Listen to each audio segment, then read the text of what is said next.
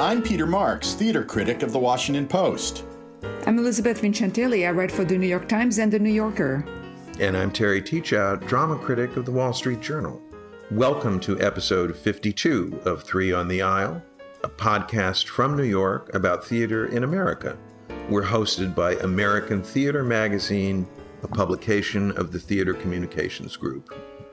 Once again, the three of us are socially distanced, speaking to you from our homes in various corners of New York City. And yes, the lights are still out on Broadway and in all the rest of America's theaters, but theater in America is still very much alive and on unemployment, online and elsewhere.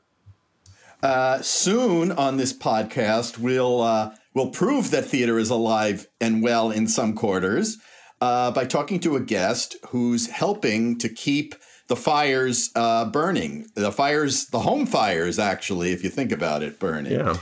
Then we'll do what we often do on the podcast and pull out a choice and relevant letter from our bottomless mailbag, followed by our usual run around the table to let you know what the three of us have been seeing or hearing on our backsides in our houses since you last heard from us. So our guest today, we're really excited to have with us Jeremy Wien, who's the co-founder and producer of Play Per View, which is a new, I guess we could call it a theater company. Mm-hmm. Yeah. It feels accurate in this case. And since March 26, which was their grand debut, with Lucas Hnath, Doll's House Part... I always want to say Part 2. Oh, old habits die hard. A reading of Doll's House Part 2, starring Maria Didia. And anyway, since March 26, they've done, Play Per View has done live readings of 11 full-length play, which is really striking. And they've had great cast. They've had Tessa Thompson and Michael Urie and Nora Hyland. They had Maureen Ireland and Morgan Spector in Ironbound.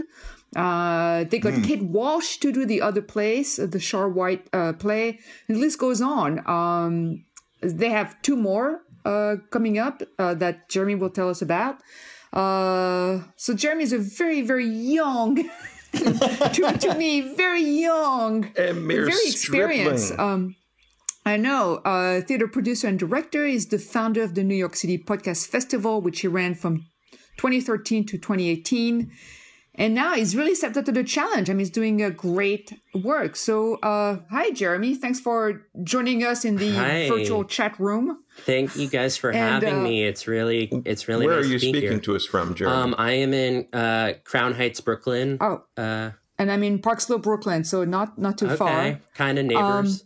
So you have been doing an incredible job in the past, what is it, like a month and a half, 2 months? Can you tell us, how did you get the idea? How did it start? Your first show was on March 26, I believe.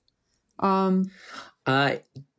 Well, first of all, thank you for saying such a nice thing. I sent a tweet out this morning, from initial idea to our first reading, was 13 days. Wow. Which is crazy. That's a crazy amount of time to try to put a regular reading together. But it felt very whirlwindy. There was a sense that this wasn't going to be like a 3-day thing. It wasn't like we were going to take the weekend off and we were going to come back on Monday and everything was going to be back to normal. So it just, there was a sense of urgency, and, the second the door shut, the clock starts ticking and the money starts disappearing.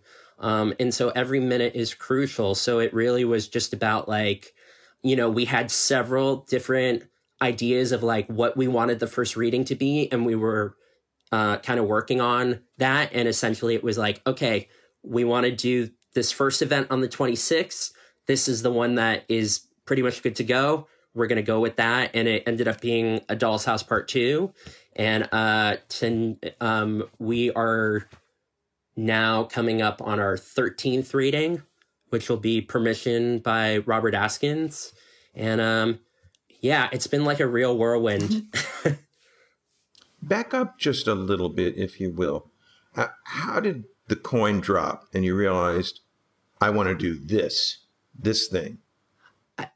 It was just, from what it is right now versus what the initial idea was is radically different. The idea that was thought of was, we would get performers all together in a room and we would just film whatever but as literally from day to day, it went from, okay, no gatherings of 500 people or more, no gatherings of 100 people or more, no gatherings of 50. And then it was like, no one can be in the same room together. And so the whole thing really shifted rapidly. It was like trying to figure out where the foot's going to fall, but the ground keeps moving. Did you wonder if this would even be technically feasible, that you could actually find on a platform like Zoom the ability to converse across digital divides and make it seem seamless or make it seem like a single production? Was there a worry? So, there was conversation of what the platform was going to be. It wasn't always like Zoom was not like the be all end all. It was being looked at as what if Twitch was an answer? What if YouTube was the answer? Zoom seemed to be this thing that it's surprisingly been around for a really long time, but it just seemed to just pop out of nowhere. And Zoom just kind of seemed like, okay, let's throw into this and see what it is. That first reading really was flying by the seat of our pants in a way.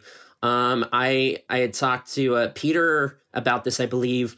Our first reading, we only had an hour with our performers, and then we had a half-hour call the night of, and then we winged into it, and it was just, I think it was a testament. Is somebody flying over somebody's house? There's a chopper going over my house, but it's gone. Yeah, that's great. Leave that in. That's great. Yeah. So you were saying, Jeremy? It was a real testament to a couple of things. First of all, we had Maria Dizia, Linda Powell, Stuart Zagnut. Like, we had like people on that first reading that were just like pros. It's a whole different format, but like, these are people that can pick up a script, they can do a cold read, they just get it and they sink into it. And it also was just like, I knew that Stuart Zagnut would be perfect for that part. We knew Maria would be great for that part. We knew that Linda would be really good for that part. But it really was like trial by fire. The hope was we would jump on Zoom and do this and hope that it came together. And, the response we got from people after that first reading was just really, the best moment was, it ended, and on Zoom there's a chat feature. And what was really interesting was no one was using it. Everyone was being very polite. And the reading ended and the chat exploded with comments. Yeah, that's neat. It was kind of amazing. I wish I had like taped it. It just was like boom, boom, boom, boom, boom, boom, boom, boom, boom. Applause. This is amazing. Thank you so much, etc. Like I think people were just so grateful after 2 weeks of just having nothing to just having going on some kind of journey together with other people. Talking about a conversation, what's interesting is you talk about a chat, suddenly the conversation is national. You can, it's this imperfect form in many ways. It doesn't, we can't do everything you do in a live theater performance, but suddenly you can be talking to people, before we've always thought about the idea of how do you converse about a play when people live in Arizona and in Maine. And now I'm sure the connection's instantaneous. It's kind of fascinating what has been activated by this process. The next step after Twitter, in a way. Right. It's really kind of, for me, it's kind of beautiful in the sense of we've had people buying quote tickets, donation slots is what we call them. Hawaii, we had someone buy, they were in Berlin. It's not just this New York, Chicago, LA thing. I mean, of course, that when you look at our information, that is where a lot of the numbers are coming from. But, I just got an email this morning from someone going, hey, are you thinking about maybe different performance times? Cause, I'm in London and, we're craving content over here. Cause to my knowledge, outside of what National Theater's doing, and I think the Old Vic just kind of announced, there's not a ton of content, and that's pre-tapes. I haven't really seen anything similar to what we're doing and what you're seeing more people doing over on this side of the Atlantic. I haven't seen that over there. It's been remarkably slow. It's true. Actually, that's one of the things that's emerged, that how some of the bigger institutions have been kind of slow in creating new things, and some of the smaller ones or new ones like yours have been a lot faster, because there's not that baggage of like, what are we going to do? We have to have our season. We're going to, you starting from what's scratch. Our brand? What's our brand, so to speak? Right. Well, I think that what we're seeing is a new change in the ecology of theater, in which innovation is coming from the bottom up. And what you're doing, Jeremy, seems to me like the quintessential example of this. The coin drops, you get an idea, 13 days later, you're on. And we're going to see a lot more of that, I believe. I mean, I think you've already seen it. I mean, compared to 6 weeks ago, it's so funny. Everyone was like, what are we going to do? We're not going to have any. And it's just like every day, it just seems like there is more and more and more content. Adam Feldman does a really great kind of thing every single day. Yeah. And I am just watching the list every day get longer and longer. And like our first or second week, there were maybe 5 or 6 things on that. And now there's like easily a dozen. I just saw the Playbill thing that went out that's breaking down all the stuff through the weekend. And it is just, it is just a list of stuff. My first show that I saw was on Play Preview was Jonathan Caron's Four Woke Bays, which turned out to be a delightful and very smart way to produce that play about 4 guys on a camping trip, young, like, post-millennials who, think they're still hip and, run into a young woman who really threatens everybody in different ways. But so it made me wonder, how do you pick the plays? How do you decide what is your ballpark? You got a wish list?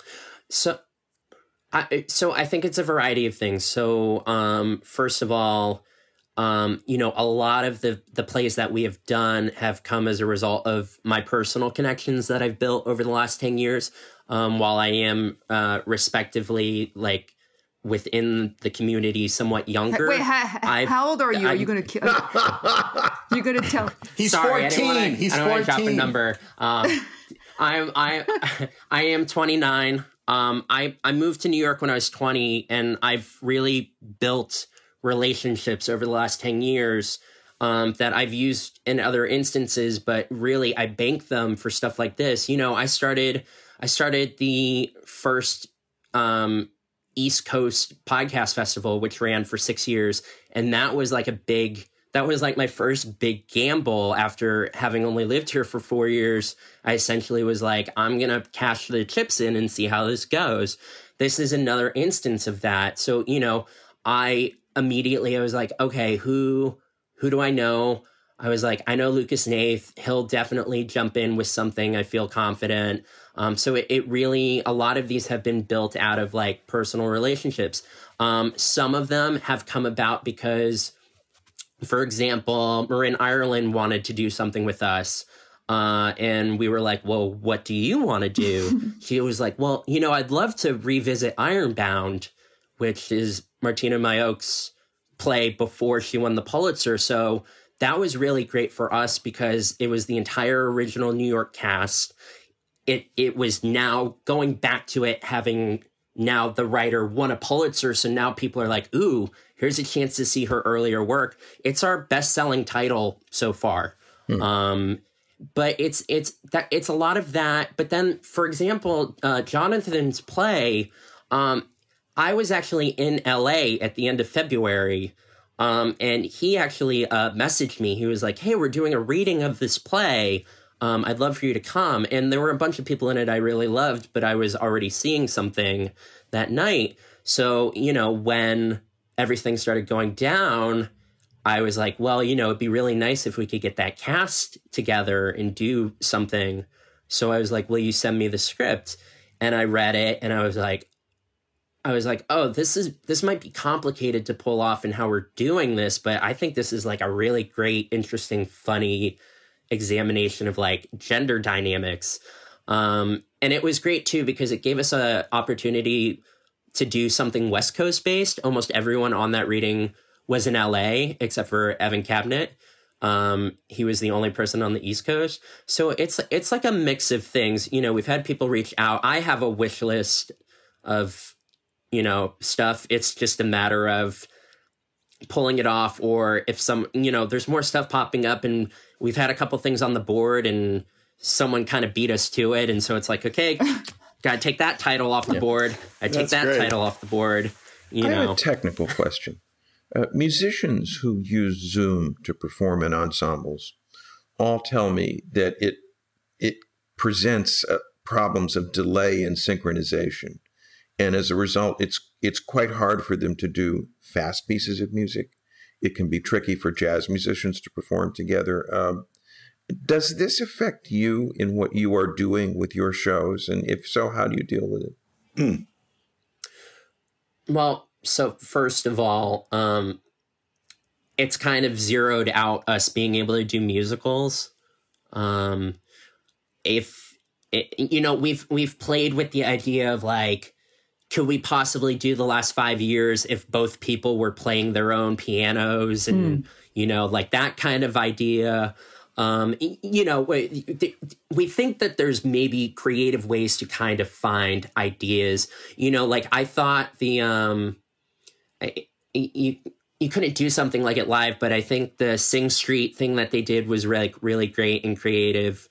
And I think, I don't know if it was Peter that said this when we talked, last week, but I think it was either Peter or someone said, whoever figures out a way to synchronize music with performers is going to make a ton of money. Yeah. It is the latency is a challenge. So, there isn't, we're not doing musicals. Now, that being said, we're able to do sound effects.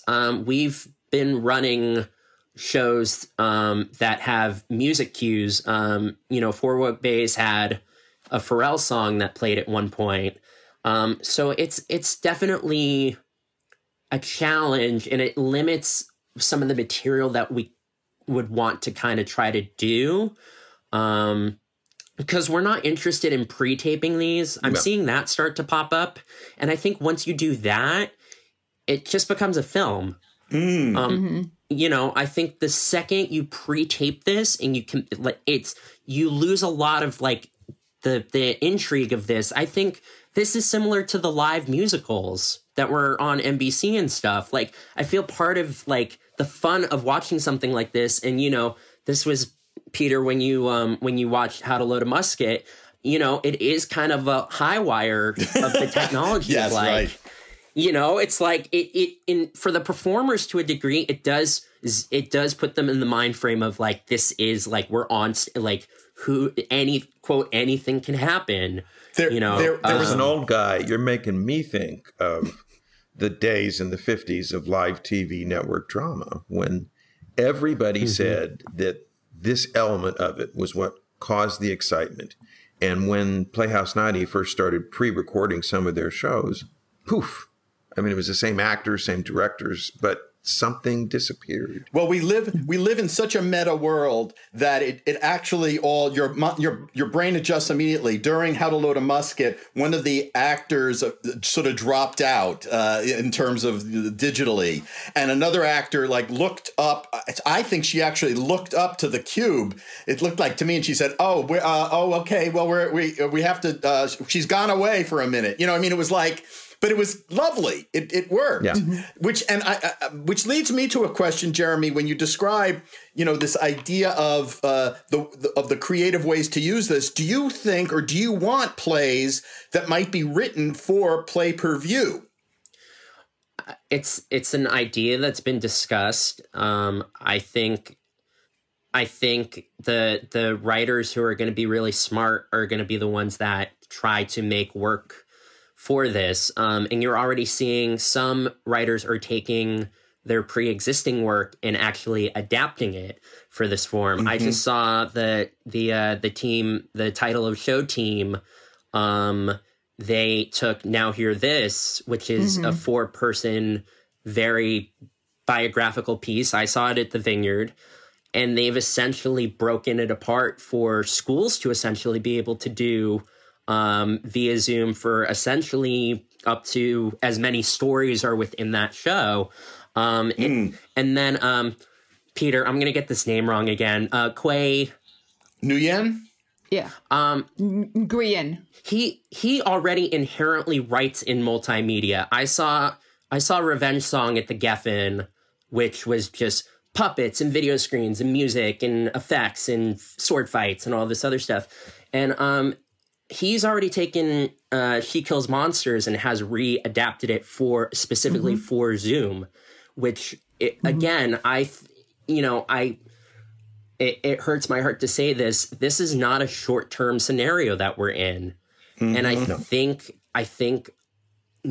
there's resistance from certain corners of the industry to embrace what's going on. But in all honesty, if people want to bring revenue in and they want to keep their name in the picture right now, I think this is some of the projects that you want to jump in on. I had was it last week? I think some of the more staid corners of the industry are really, I agree, they're not getting this. I was trying to watch November, the David Mamet. I don't know if any of you try to watch that. It was just, it's not a good play to begin with, but the way it was staged and with people that I really like, John Malkovich and Patti LuPone, but it was incredibly staged. But what was very interesting, so at the same time, I was toggling between that and a student production of She Kills Monsters, the Quay Nguyen play. And I'll just say that November had 600 people watching, and the kids had twice that. Wow. So interesting. They had twice that with it was just a university production. The other guys had like a professional PR team pushing and stars. They had 600 people watching. Was that the University of Maryland production? Yeah. They had 1,500 people watching. Wow. When I talk to regional theater directors, I'm hearing there are two kinds of people. There are the ones who are thinking, all right, this is a stopgap. And we're going to put this in place as a way of getting back to normal. And there are the others who are saying, this is going to be a permanent part of our theater ecology, and we need to integrate it into our operations. It's not going to go away, even if the pandemic goes away. And I think they're the ones who are right. I think there's always this conversation that comes up over and over again, and it's, the demographics of theater, like who goes to the theater.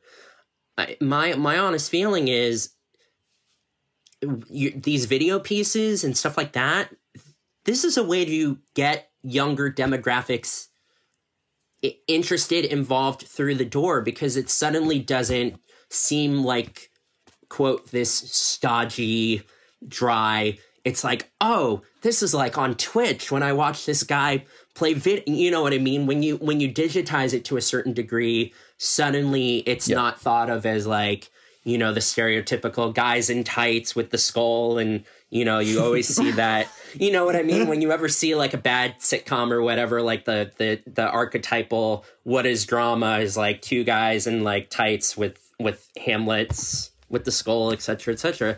I honestly think that to go back to Elizabeth talking about November, I think there's also a divide of people that are doing this for the right reason and people that are doing this for maybe not the right reasons.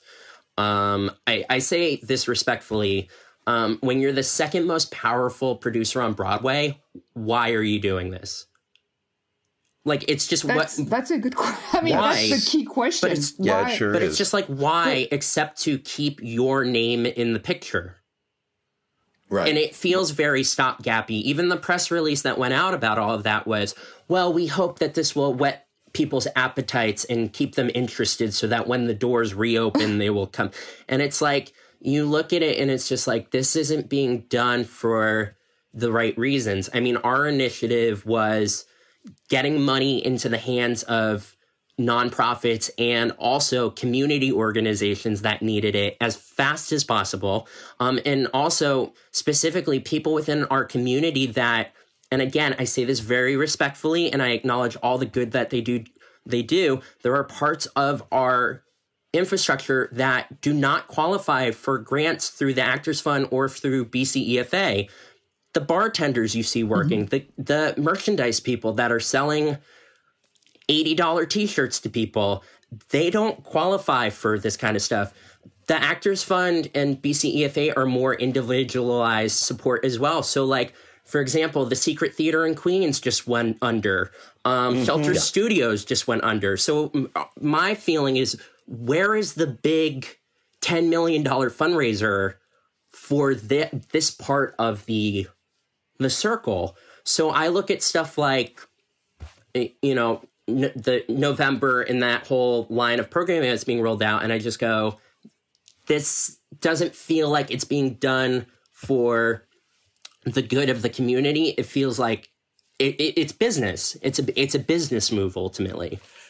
Well, here's just to say, just like it took 13 days only for you to get from concept to proof of concept, we have to take into consideration the shock that that the Broadway community is undergoing now. They're still trying to absorb all this. We are only 2 months into this, and they're sort of, their heads have to be, completely sort of consumed with the waves that are coming at them at a different level. So I do feel for Broadway, and maybe these other things that don't quite work the way yours does are going to fall by the wayside. They don't have staying power. You have commitment to this process, and it shows.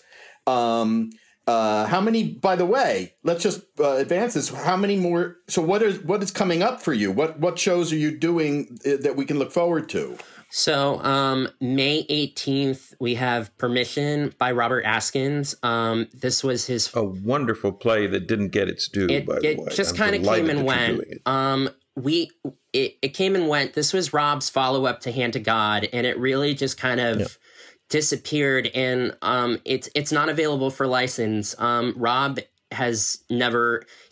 So the version that we're actually presenting is revised. There's new pages...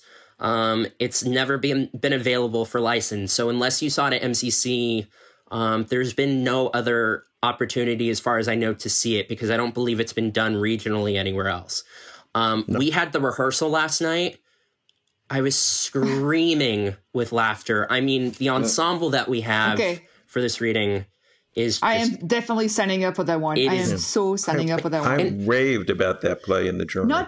Not just that, but I believe that you have the cast that was originally intended for. Is that correct? Yes. So the whole impetus of this was I wanted to do a reading to benefit Ensemble Studio Theater, EST.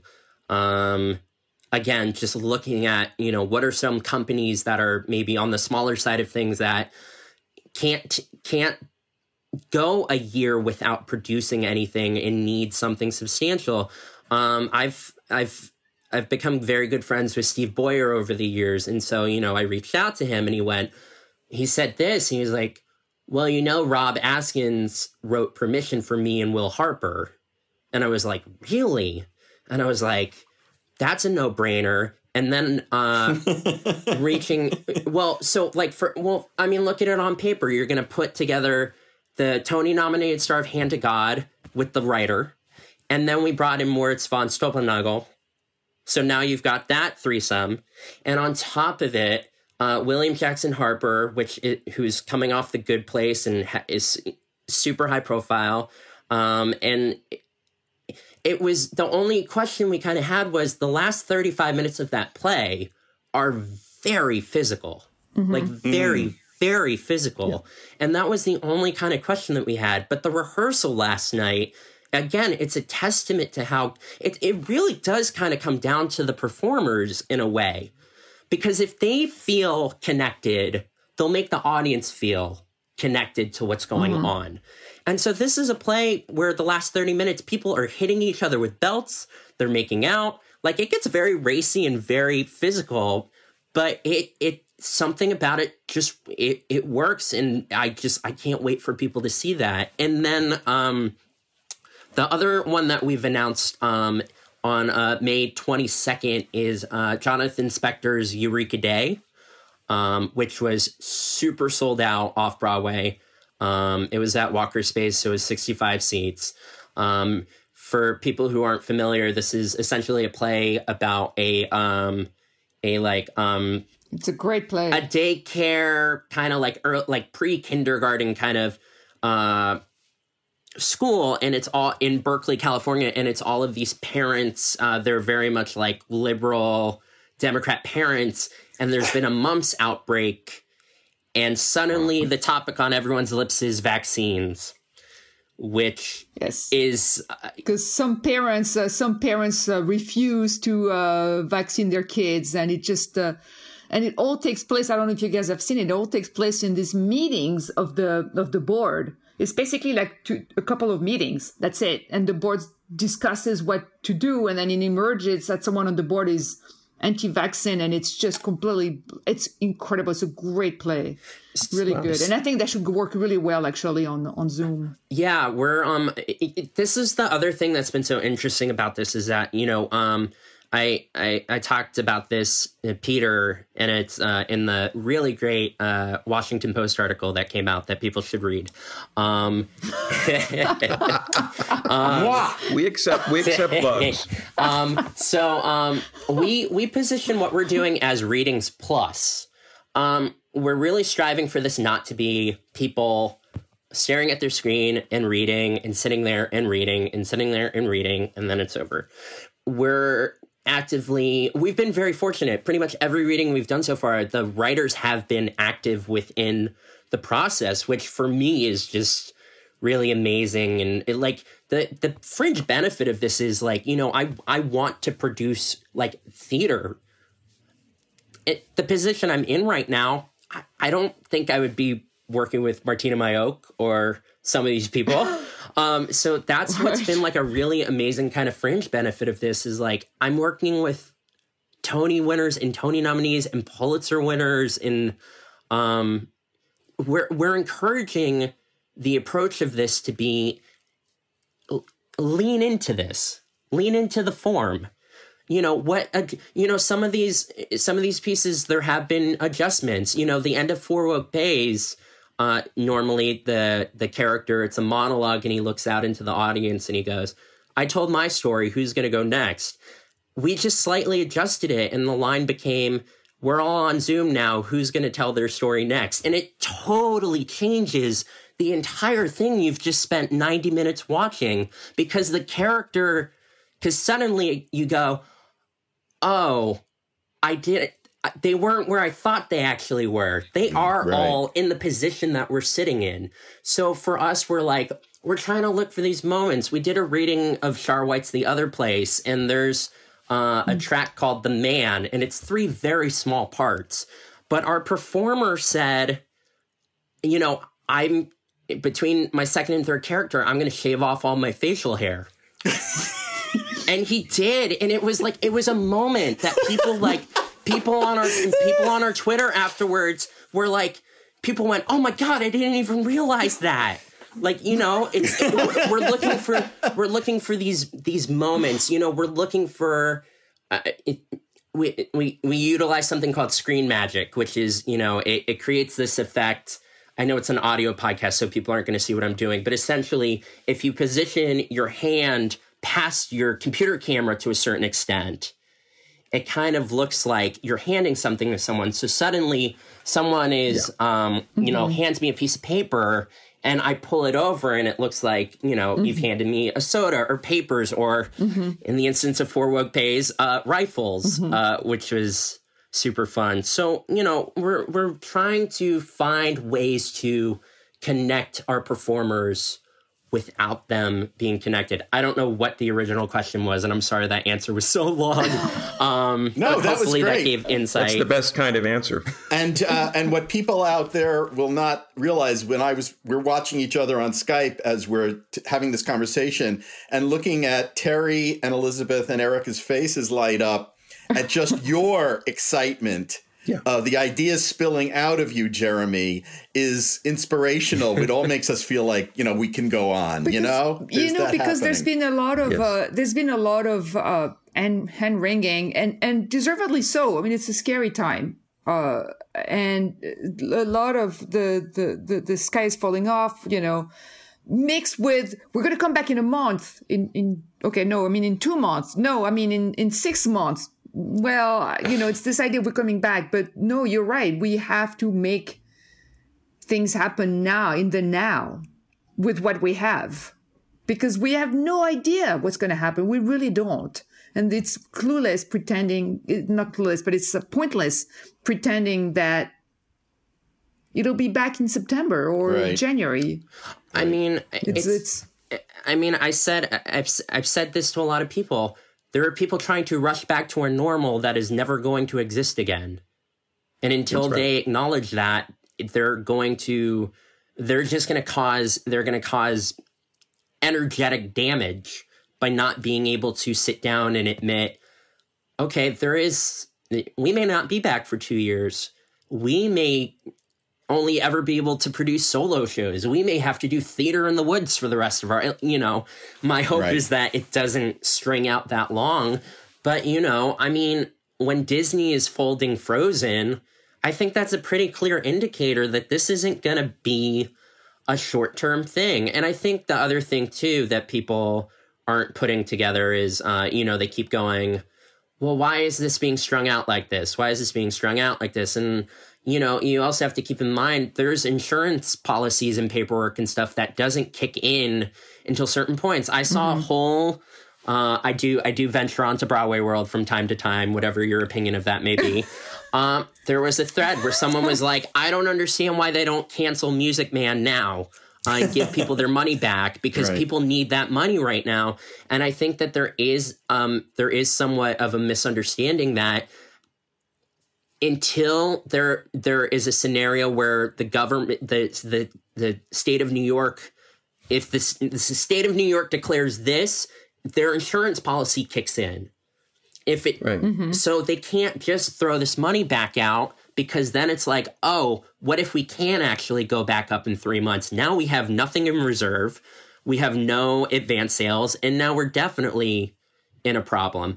But I think it's, I think that regardless, my feeling is that I think this is a great tool. I mean, I was on a call with some folks at Center Theater Group, and I was like, this is a great way to do readings so that you don't have to fly people to New York. You don't have to fly people to LA. You don't have to fly people to your regional theater in Minnesota that's maybe looking for extra money because they want their set to kind of look nicer or anything like that.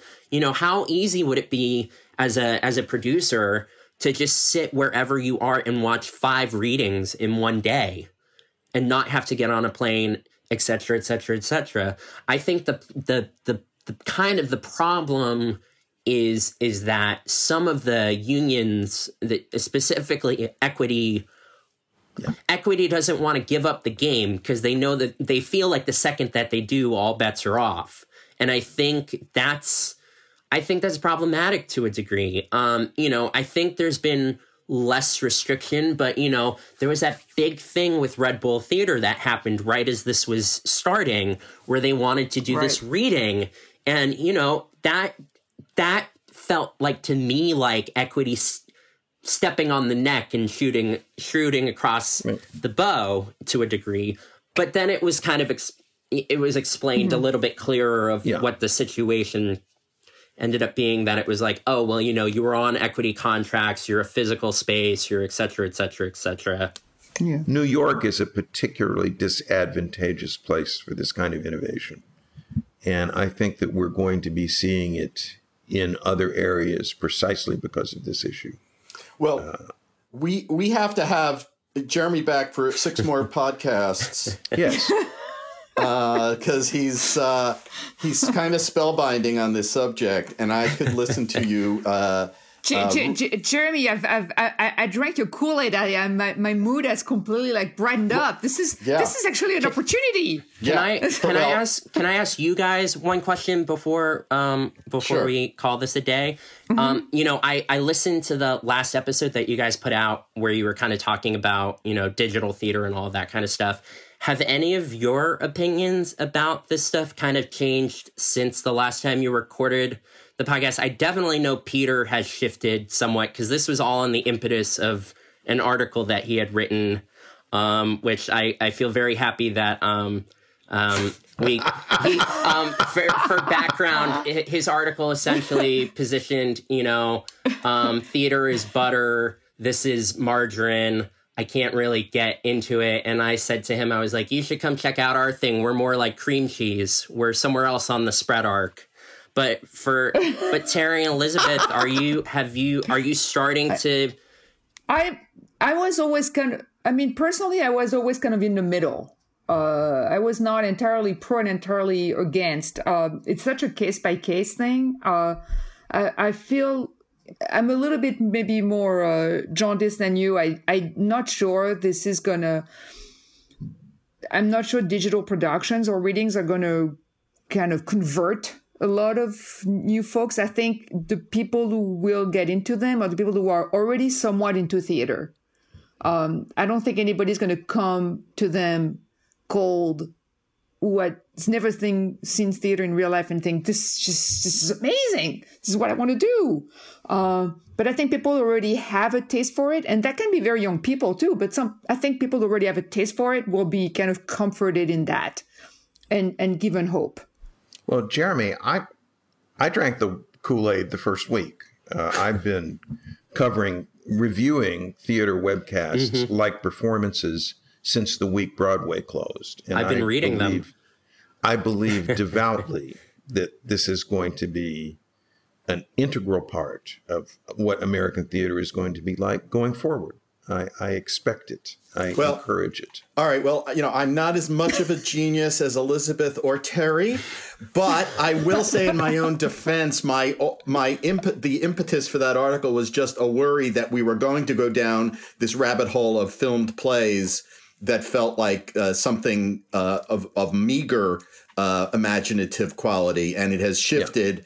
And thanks to Jeremy steering me very early on to Play Per View, which is available online at playperview.com, correct? Play-perview.com. There you go. Yes. Thank you. So for that reason alone, I have had my head turned, and I thank him for that, and also to other people who are experimenting and succeeding. So thank you, Jeremy, on behalf of all of us for joining us today. As I said, we're signing you up for the deluxe appearance contract, which will require your presence constantly. I mean, I'm happy to come back on whenever you need me to. This has been such a pleasure, and it really is such an honor. We didn't even get to talk about the fun theater experience that me and Elizabeth had together, but we can save that for the next time I come on. Yeah, I've heard that story. In real life. I've heard that'll keep us for our next encounter. Absolutely. Leave them wanting more, right? We're just tantalizing the audience. Right. So thanks again for Jeremy. Talking so clearly and articulately about what you're doing and what it means. It is indeed inspiring to us all. Oh, thank you so much. It means a lot. So, back to the mailbag, which I think people have time to write letters, which is great for us. And here's a letter from John Stollenberg, who's writing from Washington, D.C., and he's asking us a very challenging question. Erica Huang, our producer, will serve as John's stand-in. Erica? This is a question for each of you about the prospect of reopening theaters shut down by the pandemic. At what point will you personally feel comfortable going back to a theater to review a live performance?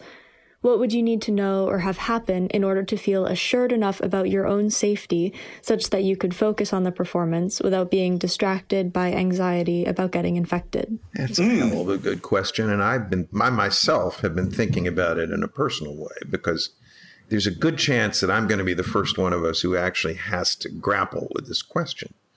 I cover summer theater up in the Berkshires, and Barrington Stage, which is one of New England's most important summer companies, has now announced plans to resume performances on a limited basis in August with a slate of one-person shows, readings, concerts, and an outdoor performance of South Pacific.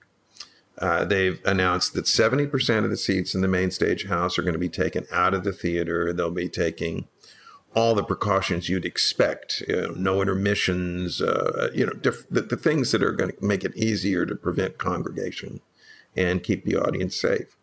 So I've been reviewing Barrington Stage for years, and I'm giving very serious thought as to whether or not I'll feel comfortable going up there this summer. And I'm not going to lie to you, I haven't made up my mind yet.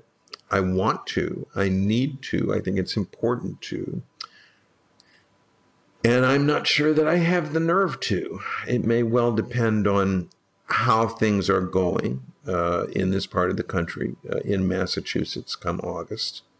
I don't want to get sick. I don't think anybody wants to get sick. I think everything that they're doing makes sense. I think they ought to be able to bring this off.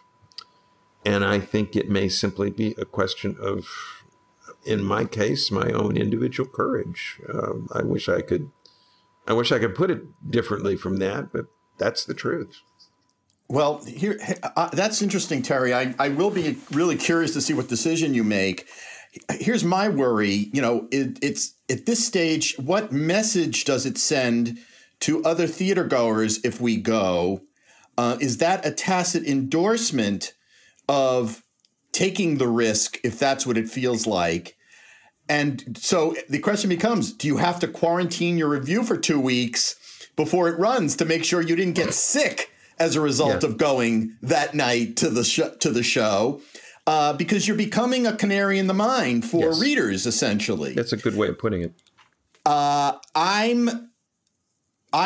message I've gotten from my organization is that I won't be compelled to do anything I don't feel is safe. And that really goes to the heart of John's question. When does that happen? Well, how is that a different decision for us than it is for the vast majority of governors and producers, if you take Do Groups in particular, and what they say? My last thought is I don't understand what Barrington Stage is doing.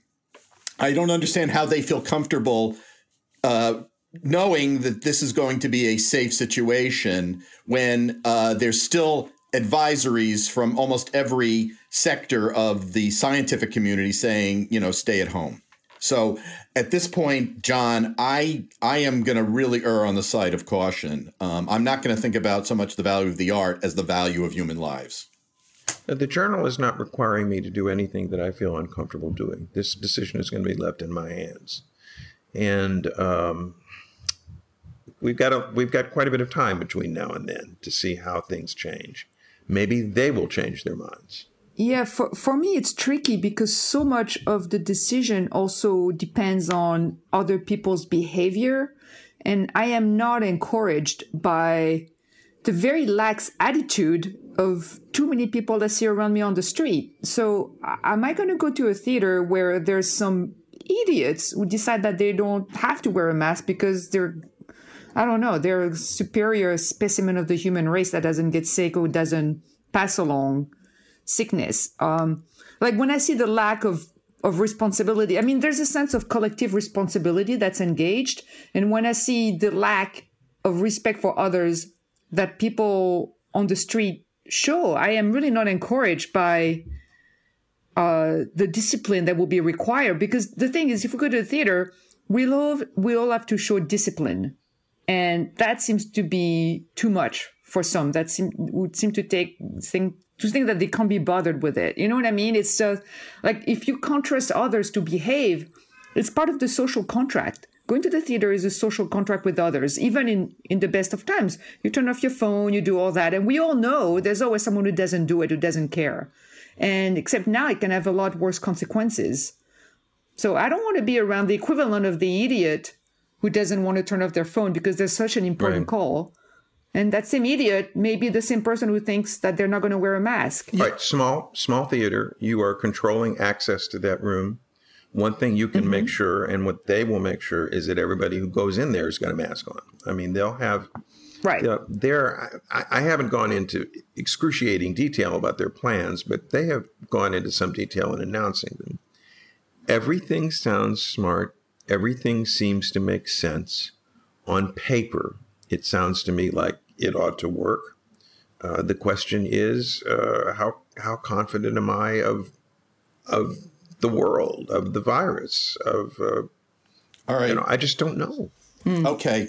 So let me present to you a theater phenomenon that you both are very well acquainted with, and that is the theater cough. Oh. You know that in a boring production or in a lull in a production, it's an infectious reflex. One person coughs, you hear 10 people cough. Even if they don't have to cough, they cough. We've listened to this for years and years and years. I assume you guys know what I'm talking about. Oh God! So let's just say. Oh yes. So I'm just wondering at the first theater cough, which now feels like a sinister possible reflex. How does that not clear the theater, or how do you not become obsessed with that person and whether or not they're spraying.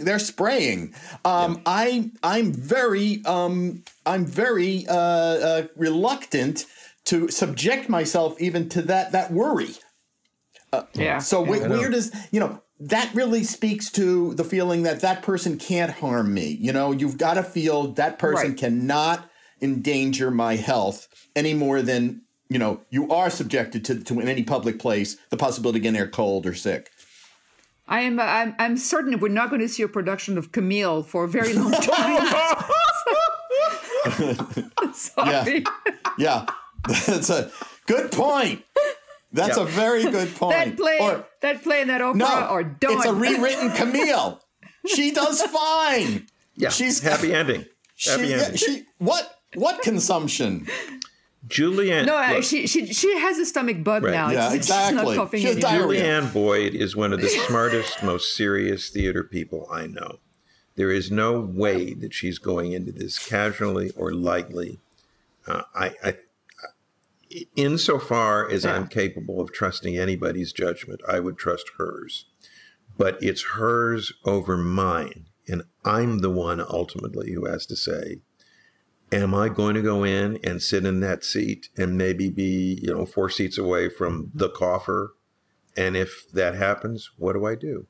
Right. And come back and talk to me in August. That's all I can tell you right now. And also the thing is, things have been changing so fast. Who knows what's going to happen between now and August? Right. It's just impossible to say. Right. I mean, some countries like South Korea, they were doing fine, and apparently now they have more clusters reappearing. I mean, who knows? Right, but these guys were doing fine. I know. I do think that we know there's not going to be a cure for this by August. And that's really good. I mean, we know. I mean, there's just no one's going to come with a miracle. Even that's just not going to happen. Ultimately, though, the three of us can't.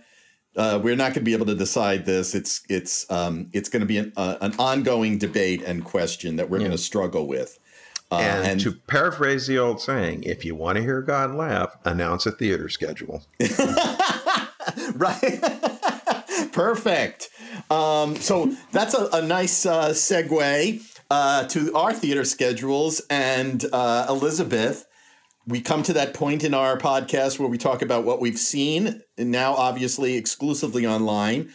But Elizabeth, what has been in your neighborhood of theater going? I watched Bill Irwin's new. I hesitate to call it a play, but his new piece, which is 10 minutes long, and it's called In Zoom. It's a piece for 2 people. He performed that with Christopher Fitzgerald, this wonderful physical actors. They both were really two great physical actors, and it's a Zoom play, and they try to do things, and I think they're really going in the right direction. They try to make it was a clown piece basically on Zoom, where they would, for instance, physically freeze. You know, when your screen freezes, and they would do that by not moving. And I think it was really mostly successful in terms of playing with the depth of the little Zoom box, what you can see in and out of the box. And I feel like it was a little teaser for something bigger that could really work. So I really hope that Bill Irwin, who of all people I think is very well equipped to handle this challenge, I want to see more of that. And that was a production from the Old Globe in San Diego. So kind of like, old school theater, kind of did that. Oh, and I thought I wanted to put in a word for another production from the West Coast, from the Geffen Playhouse, renamed the Geffen Stay House, The Present, a magic show on Zoom that worked incredibly well. Really, really, really compelling. And I highly recommend it. Apparently it's sold out, but I wouldn't be surprised if they extend it. I highly recommend it. Terry, what about you? I know you're, as you've pointed out even today, you're doing weekly theater webcast reviews in the Wall Street Journal. So what's on your plate this week? Well, until this week, everything I reviewed had been out of town. I have been specifically reviewing full-length plays. That's been the basic standard for what I'm putting into the paper. And we finally had in New York an important off-Broadway company, the Irish Repertory Theater, doing a revival of a very important play, Brian Friel's Molly Sweeney, which could have been made for a performance on Zoom. Because what it is a play that has three characters, none of whom speak to one another. It's a series of interlocking monologues that are addressed to the audience. And it's based on one of Oliver Sacks's pieces about a woman who in middle age undergoes an operation that restores her sight and what happens to her and to the two men, her husband and the surgeon, who basically push her into doing this. The Irish Rep revived this play in 2011. It was with basically the same cast that they did this time. It was one of the great experiences of my theater going live. I was completely enthralled. And as you know, the Irish Rep is a very small house, about 140 seats. Intimacy you take intimacy for granted there. But to watch a play like Molly Sweeney sitting as I am sitting at your kitchen table, with headphones on, looking into a screen, with three people addressing you directly, and you're alone in the room. I have never known that kind of confessional intimacy in a theatrical performance. The acting was staggering. I mean, Geraldine Hughes in particular, who played the title role, she's a great actor, and it is a great play. But it is the circumstances that made this experience for me transcendent. Terry, was it live or was it taped? No, it is taped, and they got an extension. Fortunately, after my review came out, they were able to add some performances. Fantastic. It's not enough, unfortunately. The problem that we were talking about with Jeremy a few minutes ago prevails. I mean, there is we are going to have to take some big steps before ventures like this can run long enough that they can have the kind of impact that they ought to have. But believe me, anybody who saw that Molly Sweeney, and especially who saw it alone in a room, saw something. Well, the phrase I used in my review was it had a confessional intensity to it. I won't soon forget that. That's intriguing. Elizabeth, I wanted to go back for my little moment to talk about what you saw, which totally has got me interested, which is The Present at the Geffen Playhouse.